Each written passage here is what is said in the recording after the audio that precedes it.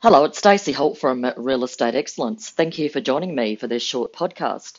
Today I'm going to have a quick chat about something we're noticing quite a bit through our membership services and advisory support, ending of management agreements. Now, it always happens. This is not new, but it's happening a bit in recent times, and that is owners moving back in, or of course owners selling. They happen all the time.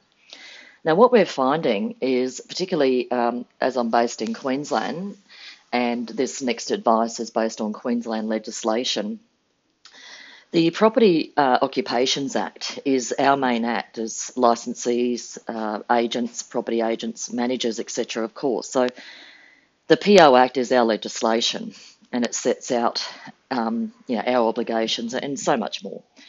But my point is, we know the PO Form 6, I call it the most important document in your business.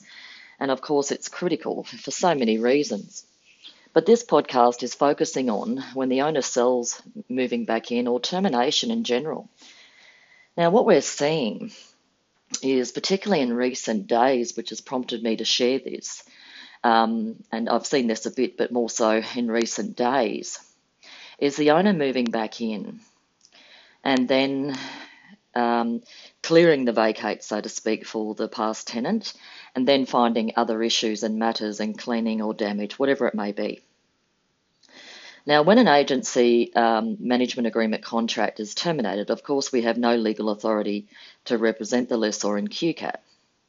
Now, what we're finding is in situations where owners are moving back in and or selling, the actual management agreement is not being terminated in writing. So the owner takes possession, but there's still a management agreement. So if there's a dispute with bond, QCAT and more, you've still got a legal contract of continuing appointment. It hasn't been terminated by the law.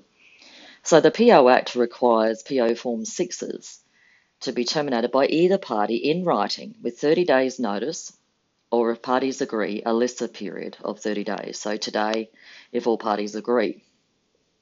So the key message is, don't forget the key procedure when owners are selling and or moving in. You've got to end the appointment.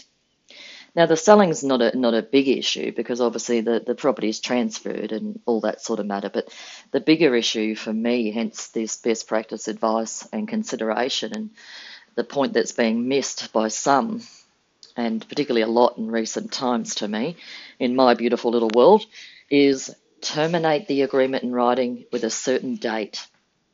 Okay, so members of Real Estate Excellence, as always, you know we're an email away for any best practice support on this or any other matter. realestateexcellence.com.au. Thank you for joining me. This is Stacey Holt, and bye for now.